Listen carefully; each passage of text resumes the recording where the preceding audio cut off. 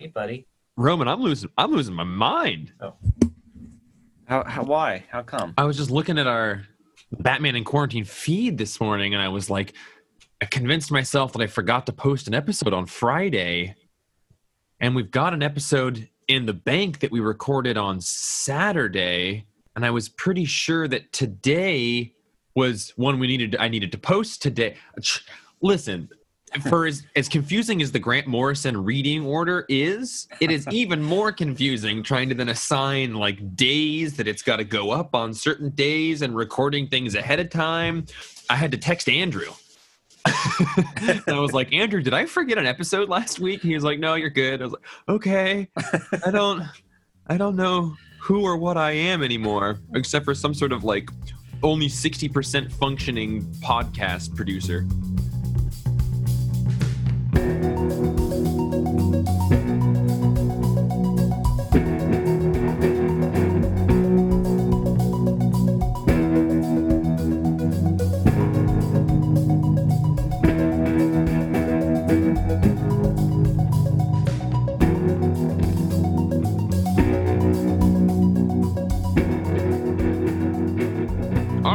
Everybody, welcome into Batman in Quarantine, episode number 50, where we're going to talk about Batman and Robin number 15. We're at like this ultimate tease spot with this series, because we've done the penultimate issue of Return of Bruce Wayne, and we've done the penultimate issue of Batman and Robin. So now, from here on out, it's just going to be the final issue of Batman and Robin and the final issue of Return of Bruce Wayne after today. After today, our lives. That's a Goofy movie reference. Sorry, that was just for me. My favorite Disney movie. I'm ashamed I didn't recognize that. That's true. You came into my house and watched that once upon a time because I love that movie so much. Gosh, we're in this this ramping up. I mean, I don't know. The siren is at full pitch scream right now because we're about to have a whole bunch of answers, but there is a lot that we get in this issue. One, just a conversation about Hurt I'm particularly excited to have with you. But before we get into it, I want to have a conversation about covers. Roman, this cover shows an image of what looks like Damian making a deal with Dr. Hurt, a.k.a. the Devil, a.k.a. Simon Wayne or whatever, Thomas Wayne. And that image is awesome. It's kind of alluded to that Damian makes a deal with the Devil in Batman 666, but in fact, that never actually happens. But this image would make it look like it is, but in this issue, they don't actually have a deal with the Devil. But what I want to point out is that the original version of this cover of Damian and Hurt with their Wayne or their hands on the Wayne box was supposed to have an upside down hanging cross right above the candelabra, and editorial made them take it out. Boo. Yeah, they thought, Grant's notes in the back, they thought it was a little too on the nose. Did he make a note about that? Online, I think the original solicitation for the cover actually shows the cross in it. Oh, okay. Yeah, that is a shame. I mean, I like the candelabra kind of maybe suggesting a trident shape, but an upside down cross, I think, because I have to keep reminding myself that, there's this whole Satanist type of connection here, because I don't know, I like upside down crosses. It's a great image. It's a great image. I get why you got it tattooed so hugely on your chest. I try not to talk about it too much. Oh yeah, sorry, never mind. And then I had talked about it before, but then on the other page, the B cover for this issue is the image by Fraser Irving that is just one of my all-time favorite covers. Not quite to the level of that Quietly Sarcophagus Batman and Robin 7 cover, but God, it's got to be top 3, top 5 for sure. Love that image. Yeah, that is just a beautiful Joker image, and I can't help but think that maybe this image inspired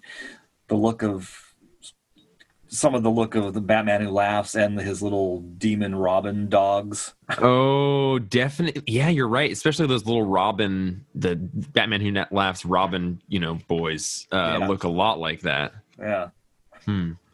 Well, this issue. Please. That the main cover, the Quietly cover. It's a inversion of a panel from Batman 38, or no, Detective Comics 38 from back in the Golden Age, Okay. where Batman's swearing in Dick Grayson as Robin, as crime-fighting buddies. Except there, they've got their right hands raised and their left hands on, whatever, over each other on whatever the book is they're swearing on in that original story. Oh, so we've got like a reference to the left-handed path here. Yeah. The Satanist occultist idea of the left-handed path. Yeah. Wow. Pretty cool. Pretty good, yeah. So this issue is day 3 of Dick's bad couple of days in Gotham. And it contains the scene where Dr. Hurt shoots him in the head. It has Dr. Hurt really being the imposter of Thomas Wayne and showing up at the Wayne Manor. We got a great conversation between the Joker and Damian. It's got some big overtones and foreshadowing to what's about to come. We've got Damian fighting some fiends, getting kidnapped, then being reunited with Dr. Hurt and Dick Grayson in the Wayne Manor house. We get a great, glorious double punch shot, maybe the most glorious of all of them so far, which we've seen a lot. And then we get the return of somebody at the end of this. And is it Bruce? Is it not Bruce? I don't know. I'm excited to hear Roman's thoughts about it. But what'd you think of this issue? Are you like, when I finished it, I was like, oh my God, I have to read the next issue like immediately. Like at this point, it's just so hard to not move way ahead with them. Did you read the next issue? No. I mean, on top of not having the time at all to, like, I have these, like, just small, like, I have an hour and a half budgeted to read a single issue and then research it, and then, like, yeah. Yeah, but I know what you mean. It's really hard not to. I mean, I kind of flipped through some pages into the next issue, and I was like, no, I gotta not look. It's hard to do, but it is super rewarding when you can hold it off each time. Yeah, it is rewarding, but it is. I mean, I have today off, so I was thinking, I could read the rest of these issues right this afternoon after the podcast. You totally could, yeah. But I'm not. But I'm not going to. Oh, I appreciate your restraint. It takes a Batman level of restraint, of discipline. But you're into that tantric stuff, so it makes sense. So I do love this first page, like the crazy angle of the Joker dancing with the corpse. Do we know who the corpse is? I read somewhere that it's Alan Wayne's and his wife. Oh, is that? Oh, duh. Of course, it would have to be somebody in the Wayne family because they're at. Where are they at? I believe that they've been outside in the Are they at the Wayne Manor? I would believe that. I forget exactly which physical space. Well, oh wait, he was in the cave. Remember when it showed like him in the cave and it had the bomb written on it. It said like "Have a nice day," like the Joker. Yeah. In the previous issue, I think that they're down in the cave. Okay, so I don't know whose corpse he's dancing with here. I mean, she's in a wedding dress, and at first I assumed it was the real Oberon Sexton's wife, but that can't be because she's buried in Britain. Yeah. I do believe, since the final page of the issue right before this is Joker sitting in the Batcave with Damian tied up, I believe that that's where we are. So maybe, he took the corpse down. He had to get a coffin to be burying Damian alive. An interesting thing in just reading interviews with Grant Morrison about this, he said that this arc, Batman and Robin Must Die, is specifically meant to be an inversion of Batman R.I.P. And he said while writing it, the story kind of wrote itself, and that cliche thing the writers always say, but he knew that the climax of this Dick Grayson Damian story was going to be the Joker returning to take on the Black Glove because of, the promise, the vow he had made in the original Black Glove volume from months ago. So knowing that, he knew that Dick Grayson and Damian were just going to kind of be these chess pieces in the middle of this game between Joker and Hurt, whereas before it was Joker in the middle of this game between Hurt and Batman. But there are all sorts of weird mirrored parallels. So like in this issue, it starts with the Joker having buried Damian alive, whereas the second to last issue of R.I.P. was Dr. Hurt burying Bruce alive. There's just like a ton of other instances of things like that in here. There's like small thematic moments from R.I.P. that have been swapped to be a different person in it. So I've thought that's very interesting, and him discussing it in interviews, people can go seek those interviews out. There's quite a few of him talking about that, but a lot of the commentary I've read from people are just them pointing out the inversions of RIP prevalent in this. Oh, cool. Wow. That would be worth listening to. I haven't heard any of those, and that's very interesting. Yeah, it's super cool. I mean, even just like down to things like in this one, it's Hurt making an offer to Damian, whereas in the other one, it was Hurt making an offer to Bruce in the same issue for the, RIP versus these. So that's just a cool thing to, as people are reading these issues or rereading them, do take a look at that, filter it through this idea of Morrison trying to, have the dark inverse of RIP here. Even just the tone of it, like the dour tone of RIP is now this sort of psychedelic pop thing here, even though that we've been talking about that for a while. That's full page shot after he takes the tape off Damian is so disturbing. Just Damian screaming. Yeah. He's so angry, and I love the 2 pages leading up to that with just the Joker monologuing. I'm talking to Damian, but just happy Joker stuff with a great stupid knock joke. And yeah, it is. He's writes such a great Joker. Yeah, it really is.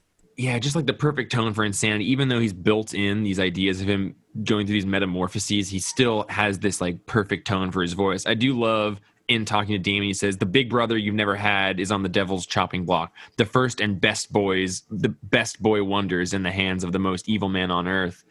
And I like the Joker referring to Dick Grayson as the best boy wonder. Uh-huh. Yeah, I was just going to bring that up. I love that whole little bit right there. And the manipulation in all of that of Damian. What are you going to do about it? And yeah. I mean, he just plays Damian so well. He does. And I love that Damian just sort of walks into it because he doesn't quite have the maturity to know that he's being played. This next scene is like pretty disturbing. It's Alfred in the Wayne Manor, like watching a news broadcast of Thomas Wayne, Dr. Hurt Thomas Wayne, pretending to be Thomas Wayne and returning home. And I just love Alfred slowly walking out to the gates with tea to greet him with all this press around. And he invites him in and he says, Pennyworth, good Lord, you remember, don't you? Remember me, don't you? And he says, oh, yes, sir. I remember you well. And it's just like, there's a lot of like laden overtones there of like, he definitely remembers Dr. Hurt. 2 issues ago, Dick did say to, Alfred, I need you to prep the cave and prep the house. And that's when it showed like him turning the clock to 10:47. So like Alfred knows what's going on. Yeah. Yeah. I also like, I don't know if this is a conscious indication on Fraser Irving's part, but the way he drew Thomas Wayne, Dr. Hurt's hair in that panel when they're standing outside the gate, and his I don't know, his lawyer or whoever that is. His lawyer is Professor Pig. Oh, that is side note. Oh, yeah. Okay, that totally makes sense. Yeah, that jawline. Okay. I was wondering the way he draws their hair. I mean, it doesn't look like hair. It looks like they're both wearing some kind of false hair, like on Lego people. Yeah, you're right. With that super extreme perfect part. Yeah, and I wonder if that's like an artistic just clue symbolism that going, oh, these guys are wearing masks. Faces, masks. Yeah. At the underneath this day 3 moment, is that the same painting that was shown in RIP on Mayhew's Island that we were talking about? You're talking about the sort of like gorgeous apocalyptic deathscape paintings. Was that Garden of Earthly Delights by Hieronymus Bosch? It may have been. This is The Triumph of Death. Yeah, this is by Peter Bruegel. Okay. I couldn't tell if this image looks so familiar to me. I can't remember if it's come up at a different time in this run or not. I don't know. And at first I thought that was Bosch, but yeah, it's Bruegel, who I think was inspired by Bosch, because Bosch was first. I would believe it. But this particular issue is actually named Night, Death, and the Devil. Mm-hmm. And each of these issues is named after a famous piece of Gothic art. So I looked up that image. Now I want to go through and look up the issue names of all of the issues in this arc to see the paintings that the names are referring to. Oh yeah, wow, yeah, I didn't realize that about the titles. Yeah, nor I. Nor Cool. I. Had to have someone point it out to me for sure. Wow. We get the and then like the final scene there is Thomas Wayne pretending, Dr. Hurt pretending to be Thomas Wayne and speaking to all of Gotham, saying like, I'm so glad I came back to Gotham at the perfect time. I think I can save everybody from this disaster, but it's not going to be easy, and it's going to come at a price, and we don't know what that price is yet. But during that, we also see what's his name, Lone Eye Lincoln, the pimp from the street, is like there Oh seeing, kind of overseeing the Gotham people, which I thought was a cool throw in. yeah, and I like that the just the implication in that panel that the news announcer is saying ordinary rules of behavior are breaking down as people succumb to the influence of the virus. Um, and what it's showing here is like that pimp is going, no, no, we don't deal in kids, as this mother is trying to like turn her kids over. Oh my god, I didn't realize that's the implication there. Holy fuck. Yeah, she's trying to prostitute her kids, and the pimp's like, no way. Okay. I don't deal in kids. Wow. That makes even more. I thought it was just sort of a scene of like a woman in peril and like trying to get drugs or something. But no, you're totally right. This guy deals in prostitutes and he's trying to get rid of her kids. Man, yeah, that is a really great instance of even more clearly demonstrating how fucked up the idea of, contagious addiction is. Yeah. Right? Like the extent of addiction, we just don't understand it. But God, that's dark, dude. Yeah, it is. When we get another great like 2 pages of the Joker talking to Damian, and some important things are dropped here. He does make a great reference to, he's been pushing Damian with a gun, but when he realizes it's actually a banana, and then Joker says, I ever tell you about my pal Big Mike, God's top gun, his head banana? And that's a reference to the Archangel Michael, who was God's, the general in charge of taking down the devil's army. So like I love this, like Dr. Hurt, aka the devil, aka Dark Side, and we've got this reference to Archangel Michael, who's going to be taking him down, and I love that. And it's a double reference because it's also, apparently this is from Morrison's notes in the back of the issues. Big Mike was also how they refer in vaudeville and stuff to the choice bananas to use for pratfalls and stuff, because they were a particularly big brand of banana that would rot quickly. So even just like tying into that, the pratfalls and the particularly, slippery bananas and whatnot, that's an awesome reference to have now. He refers to the banana represents the primal gag, the fall, which I think, referring to the fall, the primal gag, the fall of Satan, which also then ties into this idea of the new gods falling as well, like Darkseid. There's a lot of overtones right there that I do remember the final scene of this, series, and this banana peel and the primal fall of Satan are important aspects to be picked up on in the next issue for sure.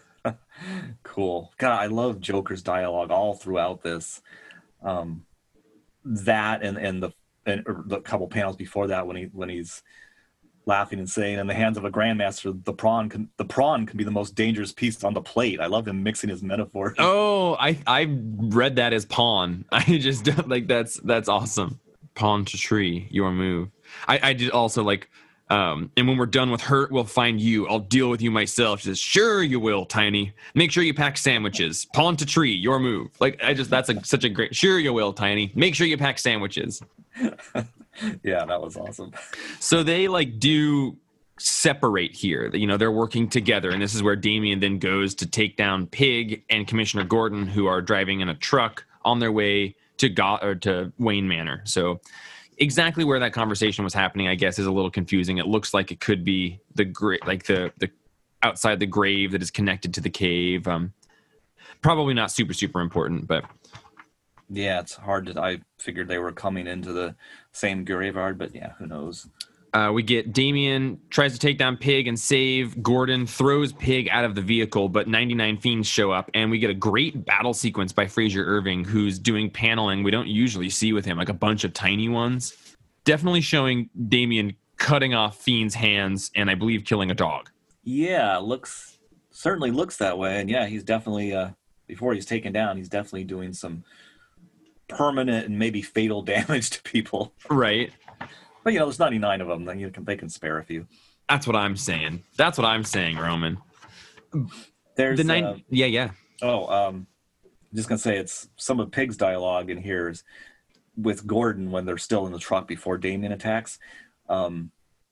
Is interesting too because he refers to the facilities here are excellent. They have Dr. Haha and Dr. Johnny Be Damned, and I think Dr. Haha is a reference to both Hurt.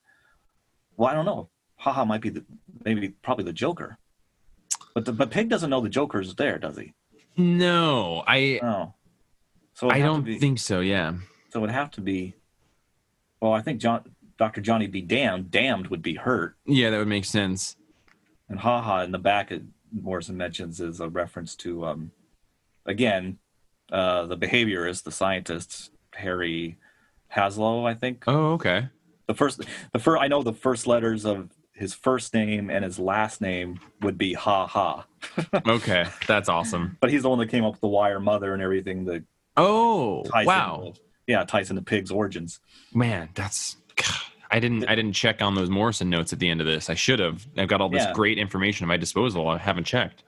Well, there's so many things packed in here, and Dr. Johnny Be Damned is a reference to Hurt, but it's also an oblique reference to another scientist, behavioral scientist, Johnny B. Calhoun, who did all of these experiments with barn rats and overpopulation. He provided all the food and water and everything they would need, nesting and everything, and just overpopulate their colony to see what would happen. And they reached a population tipping point where once they had too many rats in their population, they started doing aberrant behavior and quit like mating and started getting violent, and it became this big experiment that then people extrapolated. It made him famous that people extrapolated from that, going, oh wow, could this be something that would happen with humans?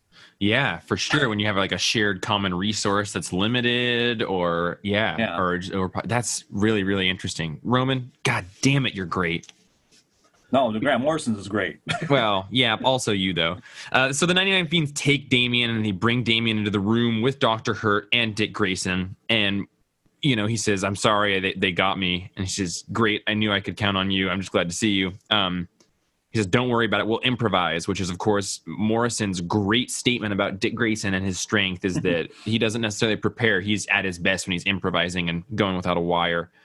When at the bottom of this page here, it's got Dr. Hurt about to shoot Dick. He says, you don't get it, do you?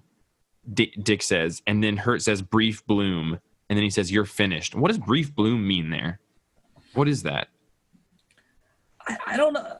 I'm not sure because, it sounds like a reference to like a plant, a flower blooming. Right. But it could also be a reference to the next panel where there's the brief bloom from a gunshot and the bloom of fire and smoke from, the bullet leaving the gun. And then so it's an interesting, I don't know. Sometimes I feel like, oh, maybe that's just a throwaway line I don't get or whatever when Morrison writes stuff, but I always want to get it because it's always there for a reason. It always makes some sense. Yeah, and I can't figure out. I mean, the visual bloom is kind of obvious, I guess, but I keep on trying to think of what plant would he be referring to and why.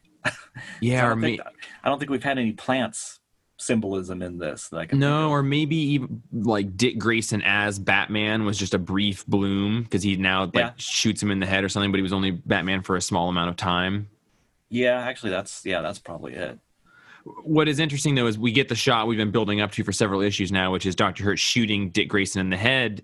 And what we find out is it's a rubber bullet to fracture his skull so that blood will build up and cause brain damage, which then ties us back to the watermelons 2 episodes ago, which is he was practicing shooting these watermelons to get this precise shot down and see how to like explode it or not explode it, which is, I was like, oh, it fits together, you bastard.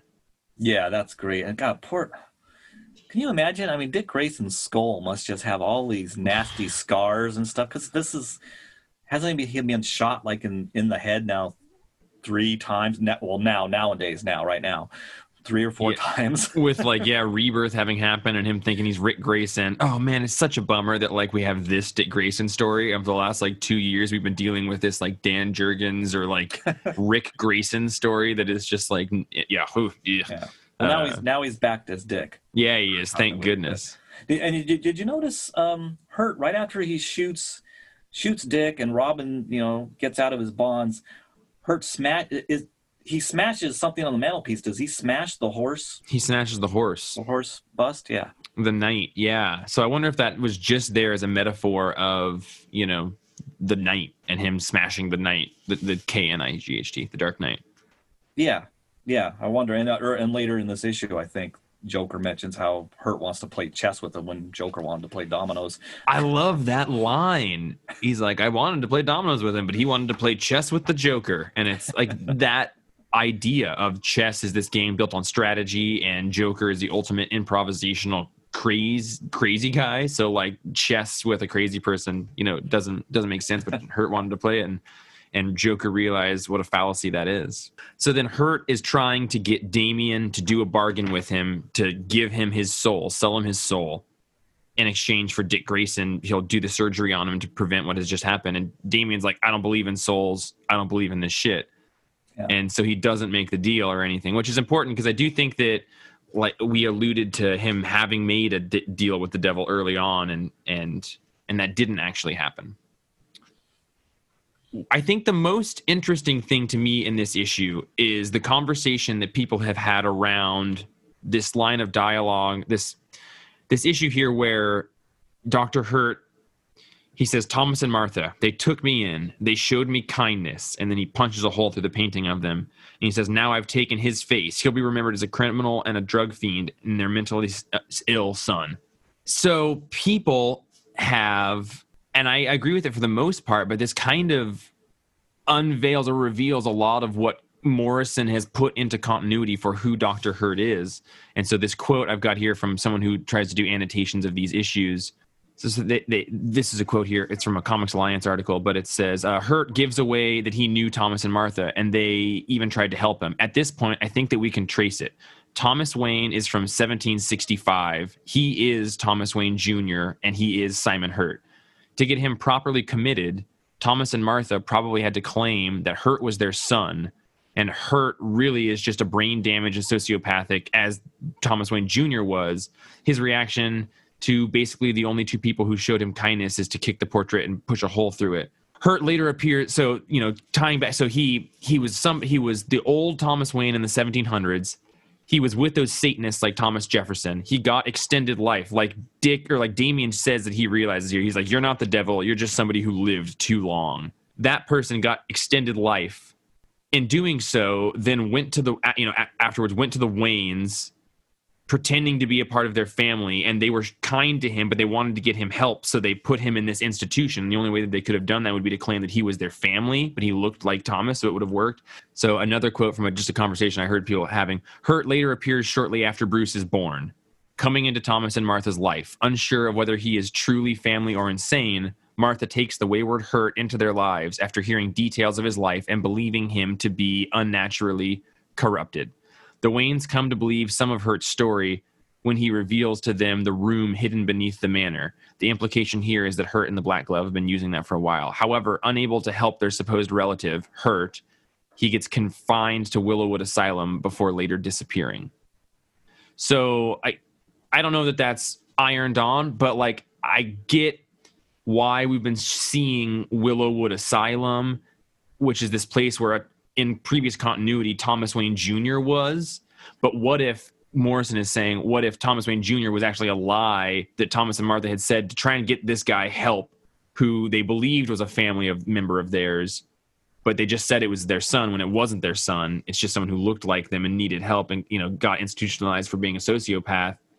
So that's like Morrison kind of making some retcon and like sewing things together to make a newer narrative. What do you think about that? I prefer Morrison coming up with a new tapestry for that, because I never liked the idea that Thomas Wayne Jr. was actually Right. like Bruce's brother. I didn't like that he was supposedly, yeah, directly related like that. I mean, he could, if he's a previous ancestor from way back in 1765, well, okay, fine, but Right. And then when we got that like scene a couple issues ago of like the history that couldn't have happened of like Thomas Wayne paying somebody to kill the Waynes and then him like dipping out, if Dr. Hurt it was actually just a rogue Thomas Wayne. I think that was, and we talked about it, but that was what the original plan was. I think that, and here's another quote from somebody, it also advances the notion that perhaps Hurt planned the deaths of all three Waynes as suggested by Joe Chill back in 673 so that he could take the role of Thomas, with his plan being irretrievably ruined by Bruce surviving and therefore telling the world the Thomas. So I do think that I like this idea that Dr. Hurt, and I don't think that we've learned anything that disproves the idea that, yeah, Dr. Hurt hired Joe Chill to kill his parents and Bruce Wayne so that he could pretend to be Thomas Wayne, but Bruce's survival. And, you know, that shows in 673, you know, Joe Chill says, like, I should have made sure to kill the kid. Yeah. Yeah. So, and I prefer that too, because I don't know which versions of Bruce's origin, but because there's been so many retellings of it, but I remember one of the ones that always most stuck with me is the one that implied that Joe Chill didn't kill Bruce because he killed his two parents. And then I remember these panels, I don't know who drew it, but Chill was like, God, quit looking at me like that, kid. And little Bruce was staring at him with such rage in his eyes that it freaked Joe Chill out and he ran away rather than kill Bruce. Yeah, I think that was in the last 10 years because I feel like I've read that as well. Yeah. I bet Chris Murphy knows. I bet so. But yeah, I hope that was sort of a fractured thought I was trying to convey. But I do like that in this issue, I do feel like there is the implication for who Dr. Hurt is. And throughout my entire read of this whole series, my first time through, I ended with a much greater sense of like not having an answer of who he is. Mm-hmm. And in this one, at least I'm comfortable with my idea of who Dr. Hurt is. You know, this. Yeah. So yeah, I don't know. I would love to talk to people about that more. I think that there's a whole episode of the podcast to be had about who do we think he is. But I think that, you know, Morrison taking this old Milligan story of Jefferson and putting Dr. Hurt there and giving them longer lives, and him trying to manipulate the Waynes so he could steal an identity and therefore kind of being responsible for Bruce's parents' death, like all of that. I hate to use the word elegant because I think I use it often, but it's a really elegant way of taking 70 years of stories and threading it together in a narrative that creates an ultimate evil for Batman to fight.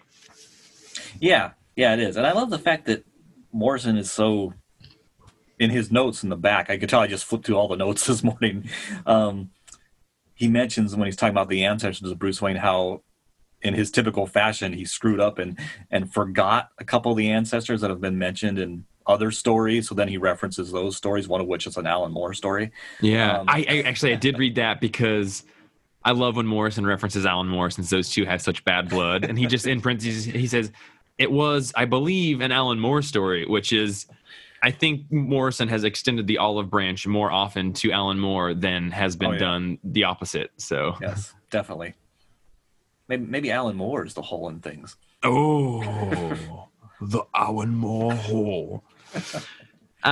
So as they're about to open this box, like Dr. Hurt, he says, what is this? How can it? We hear a whistling tune. It looks like the same notes that were whistled to open the box and Return of Bruce Wayne 4 or 5. I think 5, what we just saw recently. Yeah.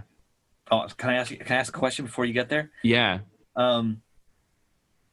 Right before that happens, Dick is saying to Robin, it's the box I found in the cave. Remember who left it there? I don't remember who left it there. We don't know for sure yet. Oh, okay. Dang. But I think it's Bruce. I think that either in a different time Bruce went back and put it there or something, because he does say, remember who left it there, Stahl. as if they know that Bruce is coming back, and we just need to buy time until Bruce comes back here in, I don't know, 3 pages. Okay. But we don't know exactly how he could have put it there. Yeah, and how does Dick know that? And how does Dick know the notes to whistle, the notes? Yeah, well, those are all good questions. And because when they whistle it and the box opens, it has a bat tracer in there, and the words "gotcha" are written. And "gotcha" is what Bruce said to Darkseid when he killed him. Yeah. I love the fact that it's been at least 100 years longer that Hurt's been trying to get this box open, and it's just like 2 notes that you whistle, and the fact that Hurt never stumbled into that over 100+ years. And I love the fact that when the box opens, the candles go out. Yeah, that's so classic spooky movie. It is, and there's a big like gust. It seems like, because something big is about to happen.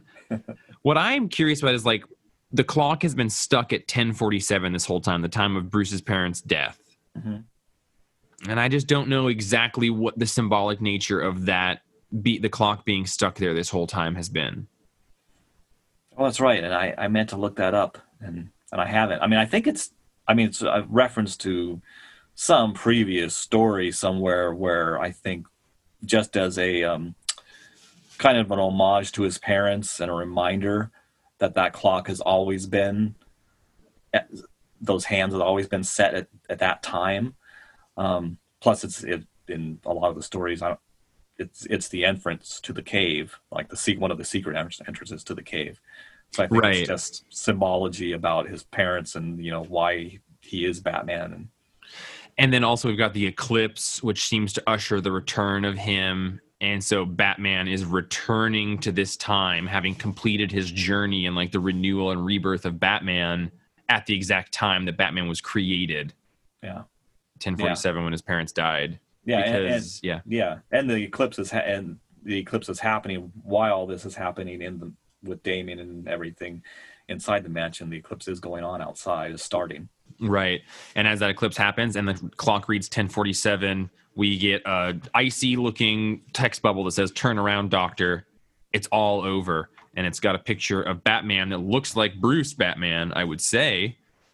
Yeah, it would appear to be, and I love that. Yeah. Just how we've been talking about these great three box panels for next issue, and this one is just one big box of Bruce's eyes and through the bat mask. What's interesting is like reading, message board conversations from the week that this issue came out. People do not think that is Bruce. Like, people think it's Alfred pretending to be Bruce. People think that it's like the Joker pretending to be Bruce. So, I believe it to be Bruce, but I do like that people are like, no. Yeah, I do too, though. I can't remember what I thought when I originally read these as, monthly issues. If I thought it was Bruce then, or if I thought it was another red herring. I thought it was a red herring, I think, because because of the way that these issues came out, I didn't feel like I was going to just see Bruce show up until I understood how he could have gotten back to this moment.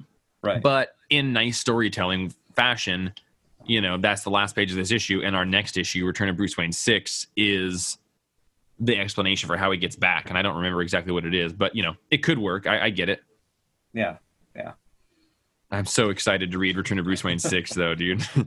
I am too. And, oh, man. This was a great issue that we're just talking about here. The things like Hurt replaces Thomas and Martha's portrait with the Triumph of Death painting. Oh yeah, I love that, and I love that or similar paintings were in like Mayhew's house during that Black Glove art. Like, I just love the arc. I love that Hurt is clearly a fan of that art and tries to carry it around with him. Yeah, that he collects the death art.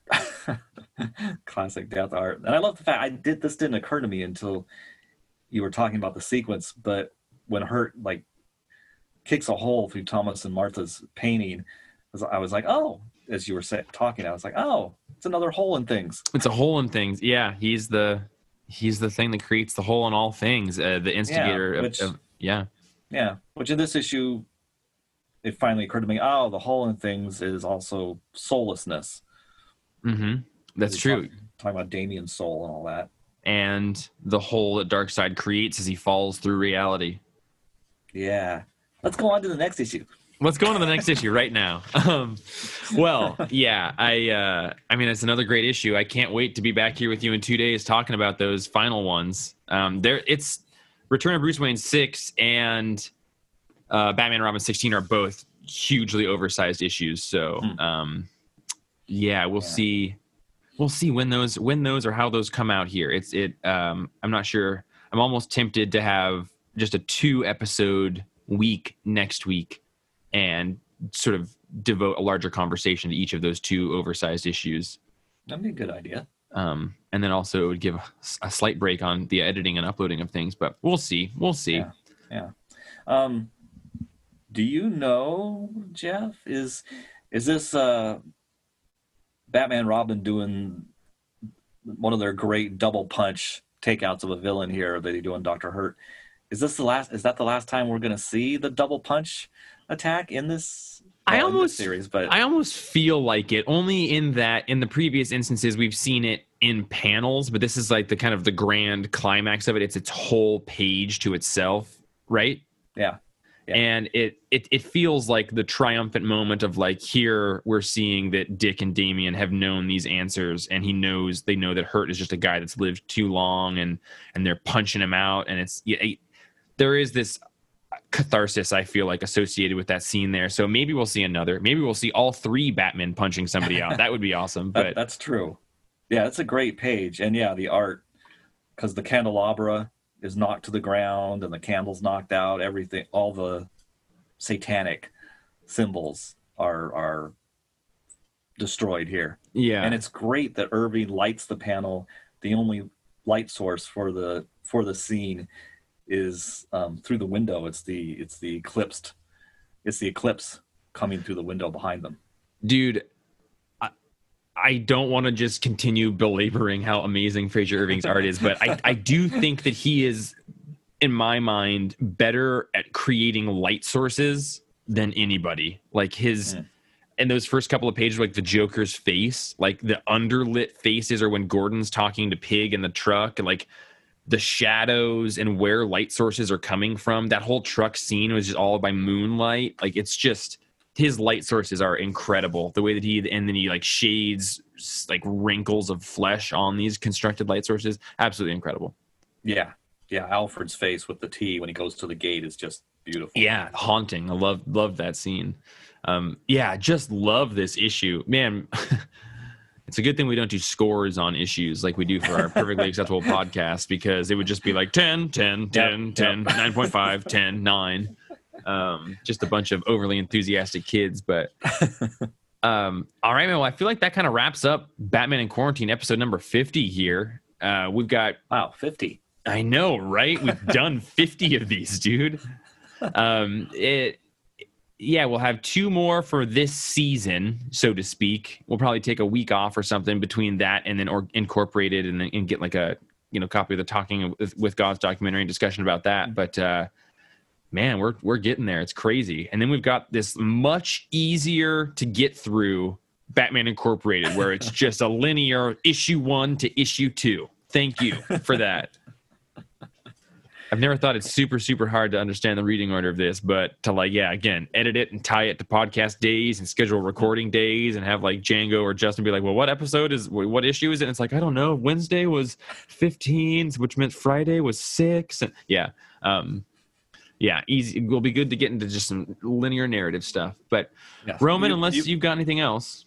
You've been doing an amazing job with all this, and I'm glad that I'm glad I don't have to do it, because I would have given up a long time ago. Yeah. It's crazy that we started this podcast with like 20 episodes in the can or something recorded, and then we've just dwindled to like we're recording episodes the day that they come up and shit. It's like, oh god, we need to meet on for a Wednesday morning before comics come in.